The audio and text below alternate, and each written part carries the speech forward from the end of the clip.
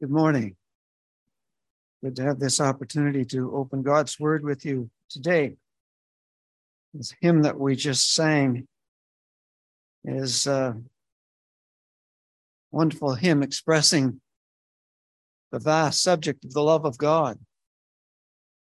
It's the third verse in particular that is probably the oldest hymn that's in a hymn book that you'll find under your chair. Could be wrong. I could stand to be corrected, but I think it's probably the oldest hymn that we sing, almost 1,000 years old. Wonderful story behind the hymn and how it came to be. The first two verses were written more recently, about 100 years ago. But there was some question about the origin of this third verse that eloquently speaks about God's great love, the magnitude of God's love. Tremendous words. The Bible tells us much about love, tells us much about God's love. And the Apostle John in particular is the apostle who writes about love. In his epistles and in his gospel, he has much to say about love. He teaches us much about God's love for us, about God's love for his Son, about the Lord Jesus Christ and his love for us and his love for his Father. There is much there about how we ought to love God. All of these things are vast subjects. We couldn't possibly begin even to plumb the depths of the magnitude of this great subject of God's love. This morning, what I'd like to do with you is look into John's gospel a little bit and look at some of the things John has about love, but we're not going to be looking particularly at God's love for us or our love for God, but I want to draw your attention to 7 places in the Gospel of John where John brings to our attention what I'm going to call other loves. Loves other than our love for God or God's love to us, but 7 other loves that can impact the hearts of men and women around the world. These are things that some of these are kind of nefarious, actually. They're egregious. Others quite noble. They range, they vary across the scale. But there are 7 things that John brings to our attention that are other loves. Each of them presents for us a contrast that helps to accentuate the point that he is making. And we'll look at these 7 loves and these 7 contrasts as we proceed. But before we do, I'm going to ask, we pause this once again and ask for God's help in this. Father, we thank you for the opportunity to be together today. As we open your word, we need your help to understand it clearly and to cause it to sink into our minds and into our hearts. We pray that we might think about what you have for us today, that it would resonate in our hearts and remain with us in time to come. Help us to embrace your word and to understand it clearly and rightly. We need your help in this, and we ask for that in Jesus' name. Amen. Just before I begin speaking about this subject, I just want to ask you if you're reading God's word. I hope that you are. I hope that you're reading God's word regularly, faithfully. It's a practice that I believe every Christian should be engaged in. I would like to encourage you to read God's word every day. And if you're doing that, that's great. If you're not doing that, I'd just like to encourage you a little more by providing you a little Bible reading schedule. It's something, a little retirement project that I worked on. There's lots of Bible reading schedules out there, but here's one that you could take, and it gives you a little section from the Old Testament, a little section from the New Testament, and a little bit of poetry from the Psalms or the Proverbs each day. And I know I've spoken to a number of you about this little schedule, but if you don't have a regular Bible reading schedule, I encourage you to do that. You can use this plan or some other. If you'd like one of these, I'd be happy to provide one to you after the service if you want to see me. It goes more or less chronologically through the Old Testament, and I hope it would be an encouragement to some. let's think for a few minutes about 7 other loves. Turn with me, please, first to John chapter 3. John chapter 3. The Lord speaks here to Nicodemus.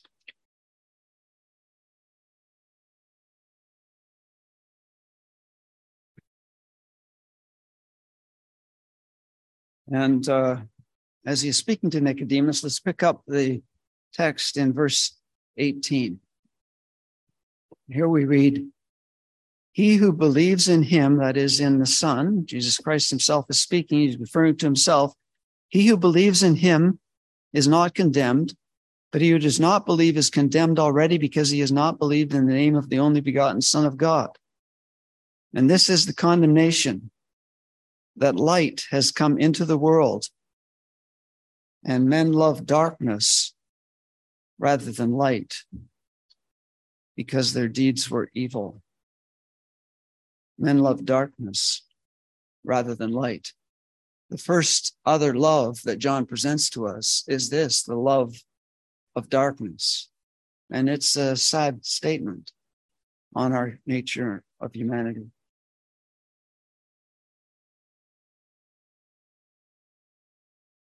When I was about 8 years old, I think I was 8, maybe 7, I had a little friend over from the neighborhood, and we were playing down in the rec room in the basement. My parents' home in Calgary, and having a good time with my friend. And I was attracted in particular to a little flame. There was a pilot light burning in a basement heater that my dad had installed in the finished rec room. And if you look through the grill of the heater, you could see the flame flickering there behind that grill. There was a little hole in the grill. The flame was out of reach, but my friend and I, we found that if we snapped a bristle off my dad's old corn broom that he kept in the shop, it was just long enough that you could reach it through that little hole in the grill and catch the flame. So, listen, I was old enough to understand that playing with fire was dangerous. And I certainly was old enough to know that this was forbidden. But my buddy and I, we turned the lights off and we took turns sticking these little straws through the grill and catching the flame and pulling it out and watching the straw burn down to our fingers. And we would shake it out and drop it on the floor. We found some great delight, some interest in this flame, this fire, this playing with fire. My mom, far too astute to ignore the silence coming from the basement where 2 8-year-olds are supposed to be playing, and snuck down the stairs. And as she turned the corner into the room, she flicked on the light. And we knew instantly we had been exposed. We were caught. I don't remember all the consequences for that indiscretion, but I know my friend was sent home immediately. And I know that I paid some price for my misdemeanor, but it points out to me that this tendency for the darkness is somehow ingrained in our hearts, in our minds. It's in the minds of our natures that we like the darkness. Particularly, we like the darkness when we're doing things that we ought not to be doing. We like the darkness when we're engaged in illicit or illegal activities. We have a bunch of terms that we use in our society that kind of point out this kind of tendency in our heart. We have terms like black market. We call a deal that perhaps isn't quite above board, we call it shady. It's a shady deal. And first, the darkness that we prefer when we're doing things we ought not to do, a deal done under the table, a backroom deal. These are expressions that convey this idea that men love darkness rather than light. Why? Because their deeds are evil, the Bible says. And so when we're doing things that we shouldn't be doing, we like to do them in a way that's hidden away. It's been this way from the beginning of time. Adam and Eve, when they rebelled against the Lord and ate of the fruit that they were not to eat, what did they do? They hid themselves in the garden. The Lord came by in the cool of the day. Adam and Eve looked for the darkness. They looked for the shade. They looked to be hidden away. They didn't want the Lord to see. Why? Because they had done something that was evil. Men love darkness rather than light. There is a contrast here then between love for the darkness and love for the light. We might say that we like the light, and often we do like the light. I know that coming from the home building business, it's common when you go into a new place, you're looking for a place to buy or a place to rent. You go in, you just lots of light. I like all the windows. Wonderful. We want light. But when we begin to be involved in things that we know we shouldn't be involved in, all of a sudden we want to draw the curtains, don't we? We want to close out the world. This is our nature. And our preferences towards either the light or the darkness speak to all around about the integrity of our actions.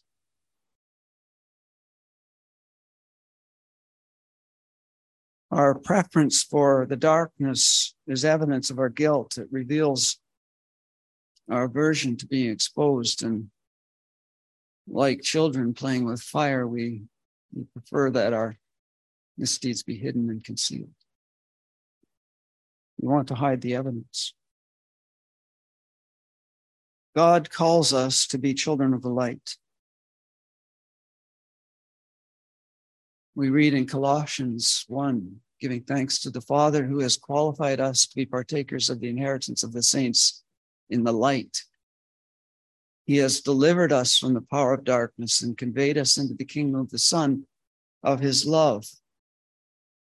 In 1 Thessalonians 5, we read, "But you, brethren, are not in darkness, that the day should overtake you as a thief. You are all sons of the light and sons of the day. We are not of the night or of the darkness. The Lord calls us out of the darkness and into the light. The Lord calls us to walk as children of the light." And I believe that that means many things, but one of the things that it means is that we are to be people of integrity.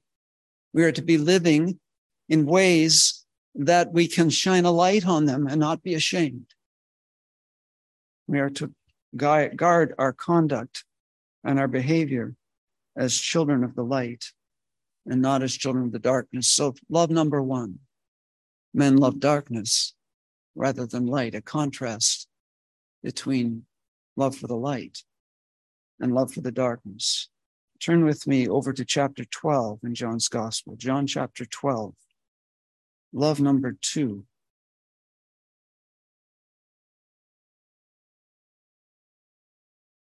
I'm going to read in verse 42.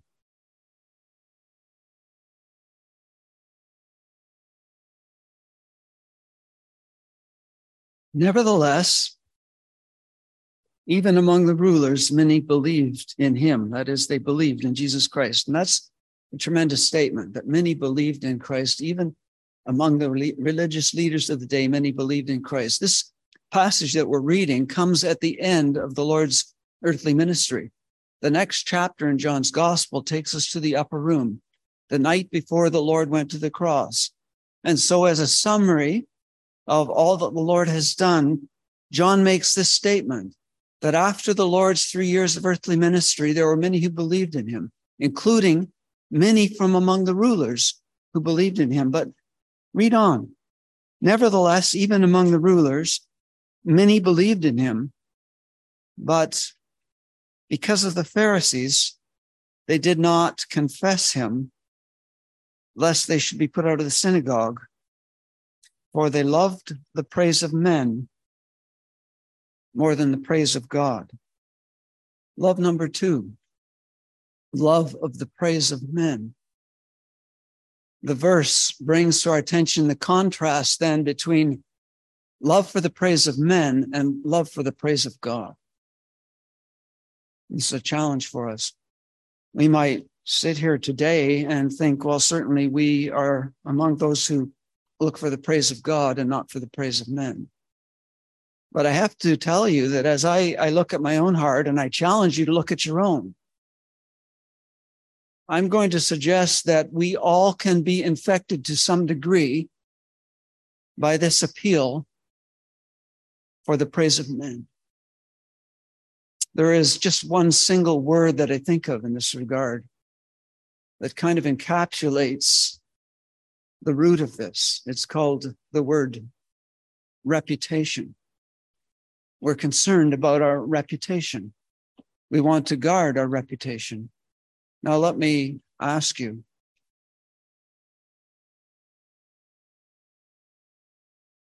how is your testimony? How does your testimony stand up when you know that the people around you, at work, at school, in the neighborhood, in the community, when you know that the people around you are not going to respect or accept the position you hold with regard to faith, with regard to Jesus Christ, with regard to being a Christian, a follower of the Lord? How does your testimony stand when you're in a group of people who are opposed to the Lord and to Christian things and to the things of the Word of God? Can you say that you are never influenced by those pressures?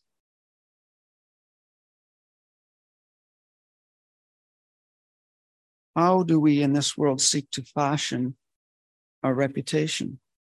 Here we have an example of many of the rulers who believed on him, but they would not confess him.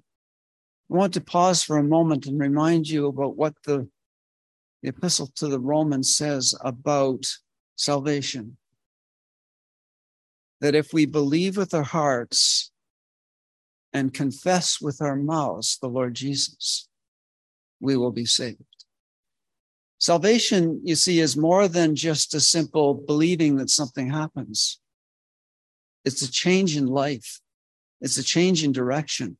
It's a conviction of the heart that causes you to stand up and say, He is my Lord. He is my Savior. These rulers believed in him, but they were not willing to confess him. They were not willing to commit to him. Why? Lest they should be put out of the synagogue. They feared the consequences. They feared the repercussions. They feared what people would think. And so they would not stand up for the Lord. They loved the praise of men more than the praise of God. I think of Nicodemus as an example. He was one of these rulers who believed. I don't know what Nicodemus's eternal state is. I don't know. I know that he was a secret disciple of the Lord. Nicodemus is mentioned 3 times in John's gospel. Each time his name is mentioned, there is this appendage. It was he who came to Jesus by night. He is the one who came to Jesus by night. He came to Jesus by night because he didn't want people to know about his belief in the Lord. We find Nicodemus again in John chapter 7, when the religious leaders, the authorities, sent officers out to arrest the Lord. The council was determined to get rid of this opposition that they saw in Lord Jesus Christ. And they sent their officers out to arrest him. The officers went out and he was teaching. I believe the context is in the temple area. And he was teaching there. And the officers who were there to arrest him listened to the things that he said, and they marveled. They wondered at the things that Jesus said. They were impressed by the power of his speech, by the wisdom with which he spoke. They went back to the Sanhedrin, to the council, and the council said, "Where is he? What are you doing? Why isn't he with you? Why didn't you bring him?" They said, "Never did a man speak like this man." Remember that in John chapter 7? Nicodemus was there. Nicodemus was listening to all this. The council turned against their officers and said, What is this? Why haven't you brought him in? Do you see any of the Pharisees believing in him? At this point, Nicodemus musters just enough courage to speak up and say a sentence. Nicodemus says, is it right for us to make a judgment before we've heard anything from him? And now the council turns their attention away from the officers who failed to bring him in and focus on Nicodemus. Now Nicodemus is in the spotlight. Is his testimony going to stand up? They say, what, are you also from Galilee? And they begin to hurl abuse on Nicodemus. And I find it interesting that we hear no more from Nicodemus at that point. It is evident that at that point, Nicodemus shut his mouth. Okay, said enough. I'll just shrink back into the shadows. He was afraid of what would happen. We find Nicodemus again after the crucifixion. We came with Joseph of Arimathea to bury the Lord after the people had dispersed, after the crowd is gone. Nicodemus and Joseph of Arimathea come. It says they were secret disciples of the Lord. It says that specifically there at the end of John's Gospel in chapter 21. They came to take the body of the Lord. They were secret disciples. We respond sometimes in fear, don't we? Sometimes we can succumb to the pressures of our society, and we are influenced by some fear that we have. Let me ask you, what is that fear? Why is our testimony affected when people put pressure on us regard to our faith? Is it some fear that we have of physical repercussions? Are we afraid of some persecution? I can tell you that's not the case, is it? We're not worried somebody's going to beat us. There are places in the world, of course, we recognize, don't we, where people who stand up for Christ face that kind of severe persecution. But here today, in our society, at least for now, that isn't the case. We're not going to be arrested and taken off to prison. What is it that we fear? Why is it that our testimony is impacted in this way?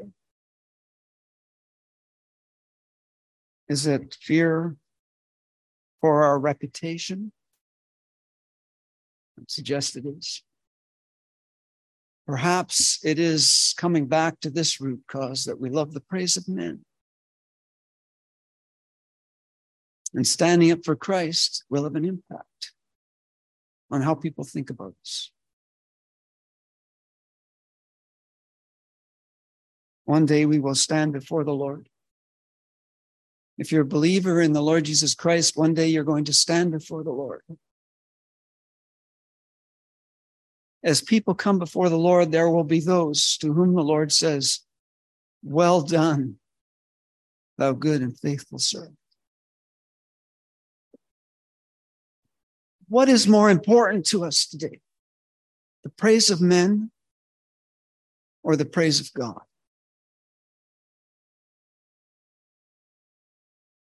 I pray that the Lord would help me to be strong in my testimony, and that He'll help you to stand up for Him, despite what people might think, despite what people might say, despite the pressures that we face in our world today, that we would stand up for Him because we love the praise of God more than the praise of men. Sadly, the tendency of the human heart is to love the praise of men more than the praise of God.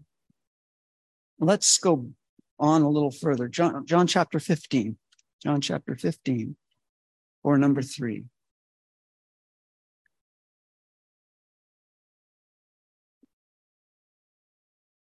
I just want to read verse 19.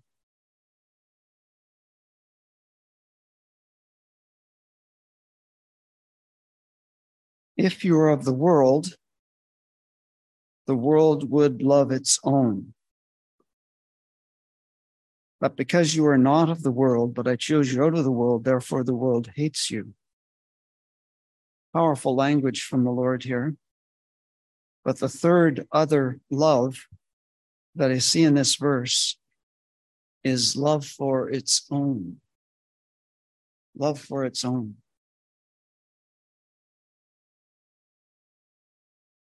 The world loves its own.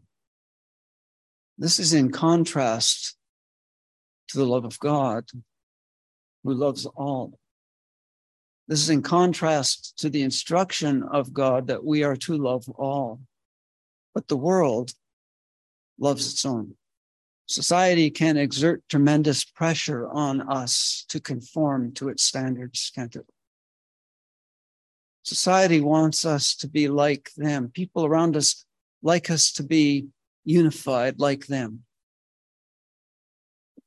You know, there is a great movement today that we are to embrace diversity and celebrate it. But I see a paradox here, because if you hold to a particular standard, then you're not embraced and you're not accepted.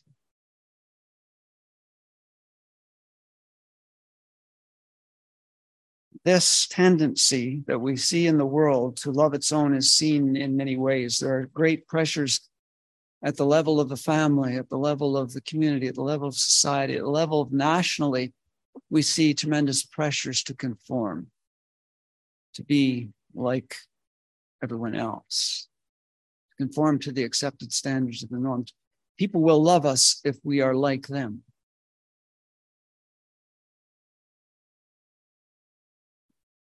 This tendency to love our own is the root of many evils in our society.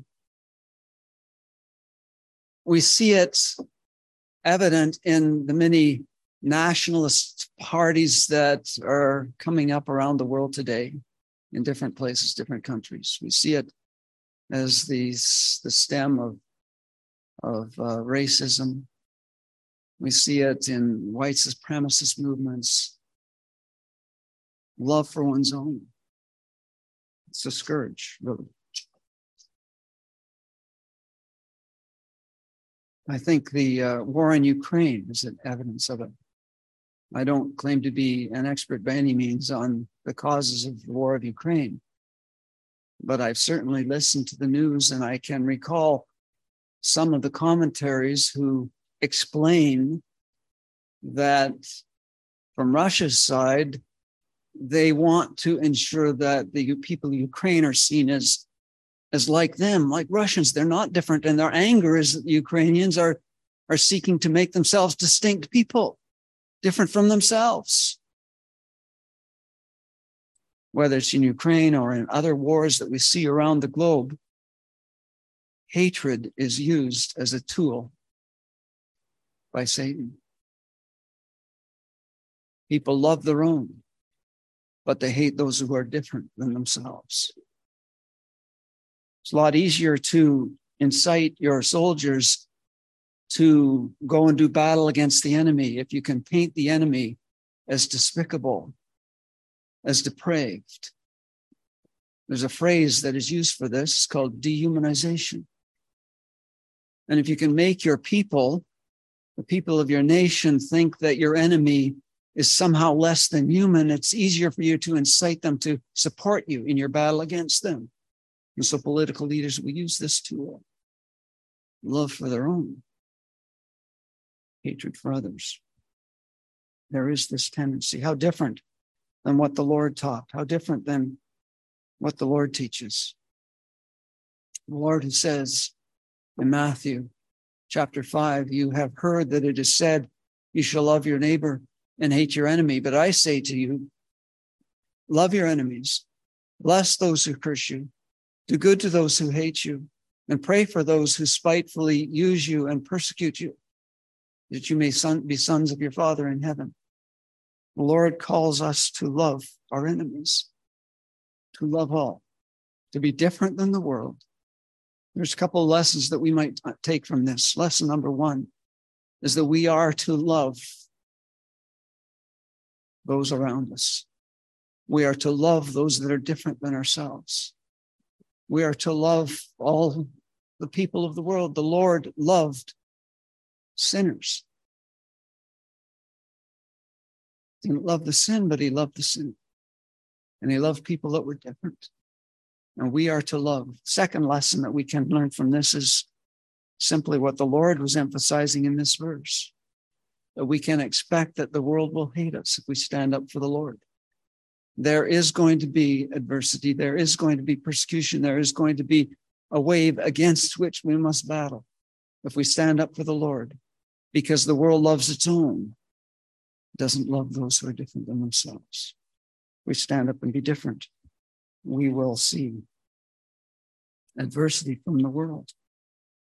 Let's go back to chapter 12 for just a minute. We'll go to other love number 4 in chapter 12. Verse 25. He who loves his life will lose it, and he who hates his life in this world will keep it for eternal life. Other love number 4. Love for your life. This passage contrasts our love for physical life with our love for spiritual life. What are the things in life that are of the greatest value? What are the things in your life that are of the greatest value? You might think right off the bat of things in a monetary sense, the house, the car, the investments.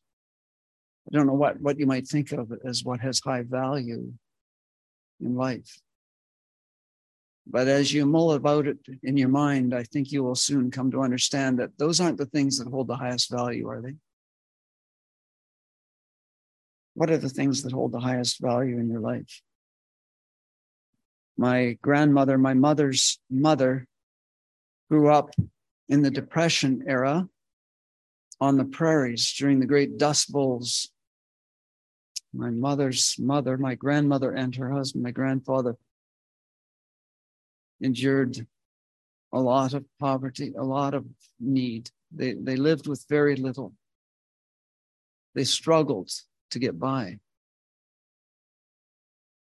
Eventually, my grandfather found work as a mechanic in the city of Calgary. They moved into town.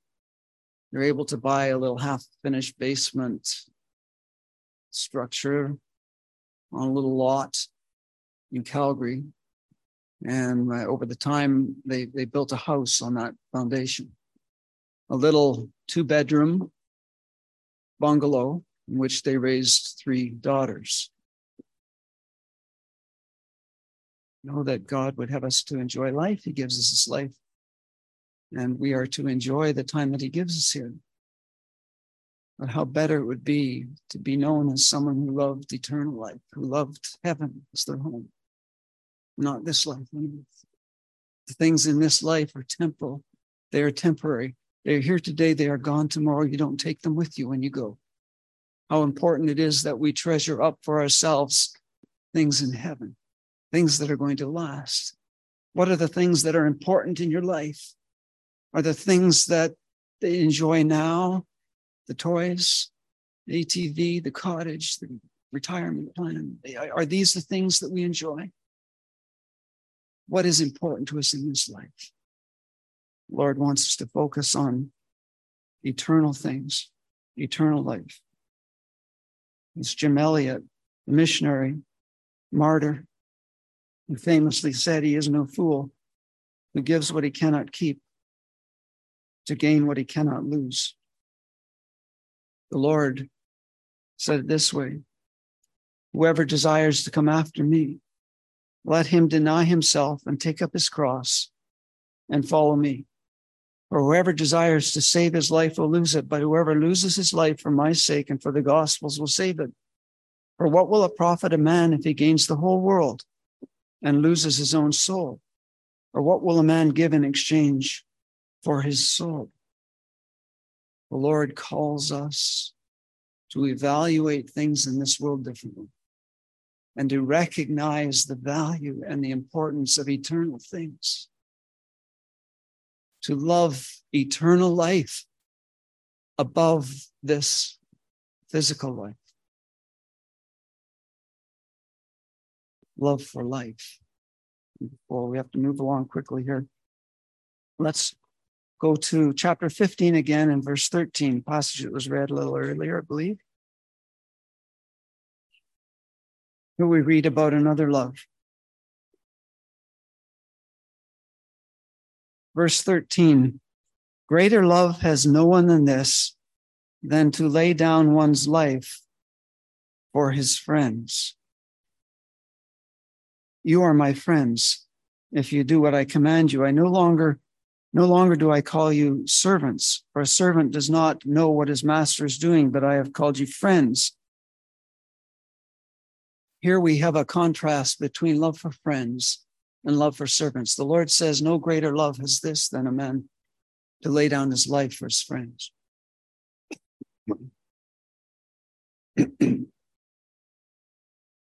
We, of course, have great respect for individuals, heroes that we read about or hear about or come up in the news, who run into a burning building to save somebody that's in peril, or jump into the water to save someone that's drowning, put their own life at risk in order to save somebody.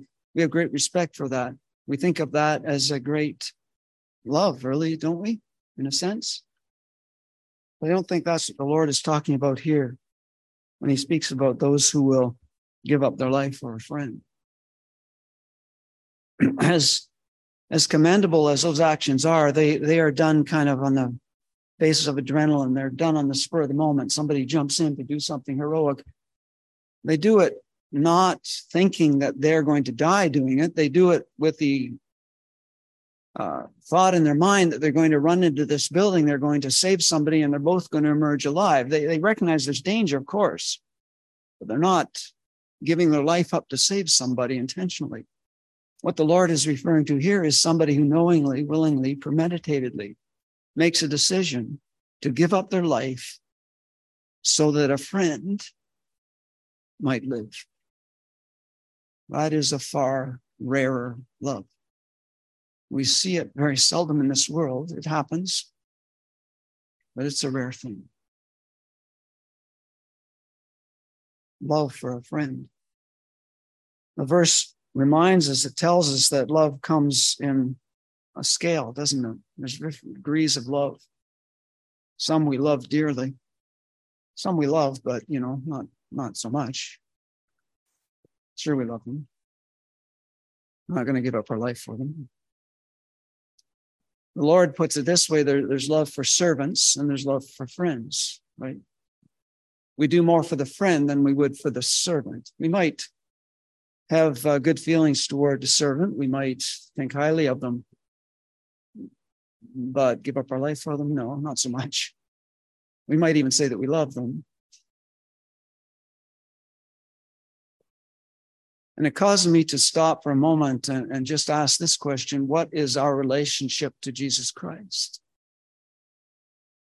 What is our position with him? Apostle Paul, Apostle Peter, Apostle James wrote epistles, and they were clear what their position was when they introduced their letters, for example, to the Philippians.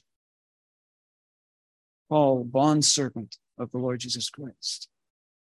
We are servants of Jesus Christ.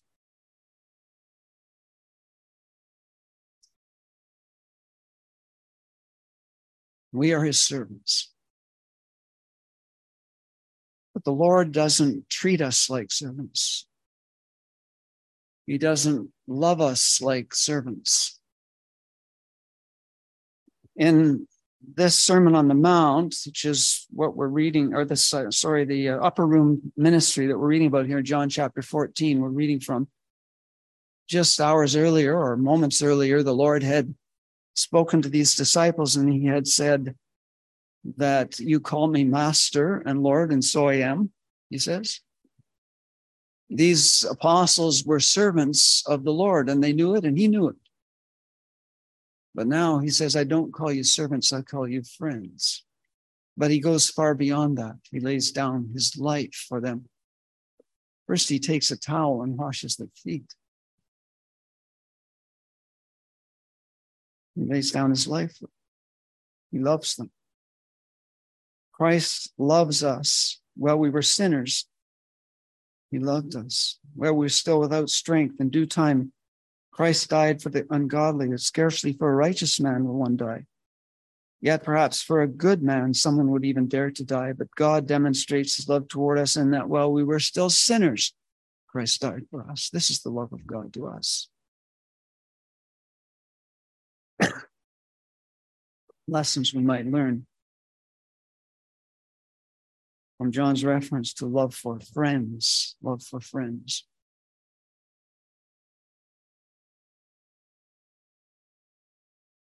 John chapter 13 and verse 34.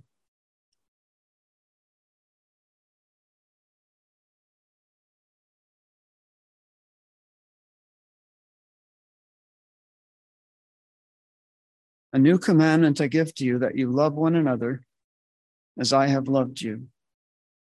That you also love one another. Love number 6, love for one another.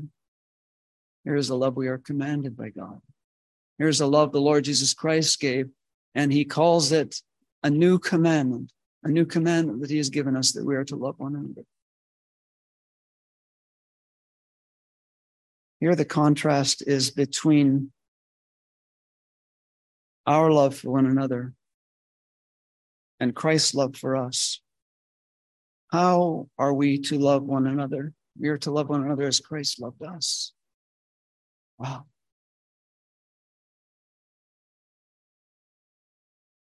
As I have loved you, you also love one another. How has Christ loved us? Well, think about it. When the crowds were hungry, he fed them. When they gathered with their sick and their lame, he healed them. The Lord loved. When Mary and Martha were grieving with Lazarus, the brother who was dead, they were grieving over the death of their brother. He came and wept with them. How did Jesus love? He gave himself on the cross for us. We are to love one another as Christ loved us. The bar is high. The standard is great. This is not a commandment that we are to have feelings of affection for one another. Biblical love is not an emotion, it's action.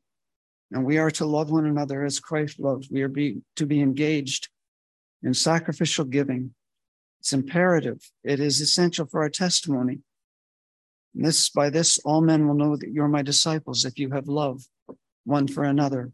And so we testify to our faith in God and to our fellowship with him by our love for one another. Lastly, we close with this in chapter 21, love number 7.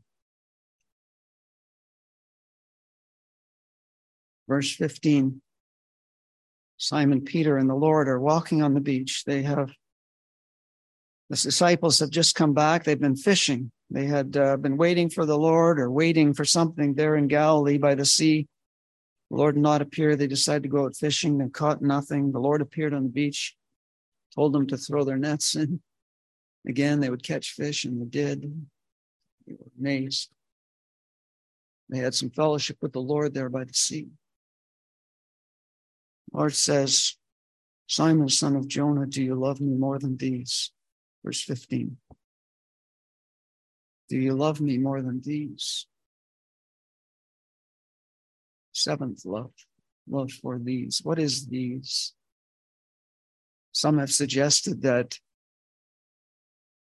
looking around and considering the context, these might refer to the fish, the boats, the nets, the business, the life they have lived, the life they were apparently returning to here.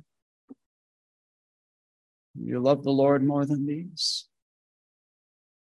I'm inclined to think that these is a reference more to these 12, these disciples that had walked with the Lord for 3.5 years, who had been with him day and night, who had listened to his testimony, his ministry, and seen his miracles. They had grown as a family. They were the best of buddies. They were friends. They were family. Lord says, do you love me more than these?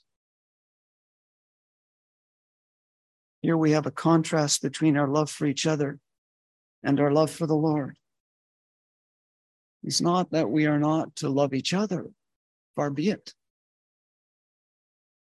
We are to love one another. That's just what we just read. Love number 6, love for one another. A commandment the Lord gave us. What the Lord says now is that you must love me. more.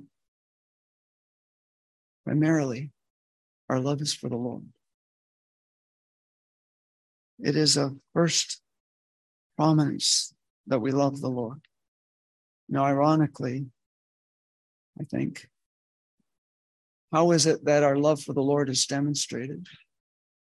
Our love for the Lord is seen in our love for one another. That comes out in the text right here. When Simon says, "Yes, Lord, you know that I love you," the Lord says, "Feed my sheep." 3 times over. Feed my sheep, tend my sheep, care for my lambs. Our love for the Lord is displayed in the way that we care for one another. But it is critical that we have the priorities straight, that we have the order right. Our love in serving one another is not motivated solely by our feelings towards each other. I don't serve you just because I love you. I serve you because I love the Lord. That's critically important because it helps us. Sometimes we find that our brothers and sisters can be somewhat unlovable. How can I say that? Or less than lovely. Sometimes they're a little prickly. Sometimes they're not, easiest to embrace. And if we are caring for them and showing love to them just because of our affinity to them, we are going to fail. We serve them not because of our love for them alone, although we serve them because we love them, but primarily we serve them because we love the Lord. And the Lord calls us to love one another. We must love the Lord above all else. Love for the Lord is seen in our care for one another. It must take precedence over all other. We have a contrast between our love for each other and our love for the Lord. So here we have it, 7 other loves from John's Gospel. Pray that this might have been of some help as you think about it over the days to come. We might live more fruitfully for him as we think about these things. Father, we thank you for this time together in your word, and we ask for your blessing on it as we think about it in time ahead. We thank you for its wise counsel and instruction. We pray for your blessing as we separate in Jesus' name. Amen.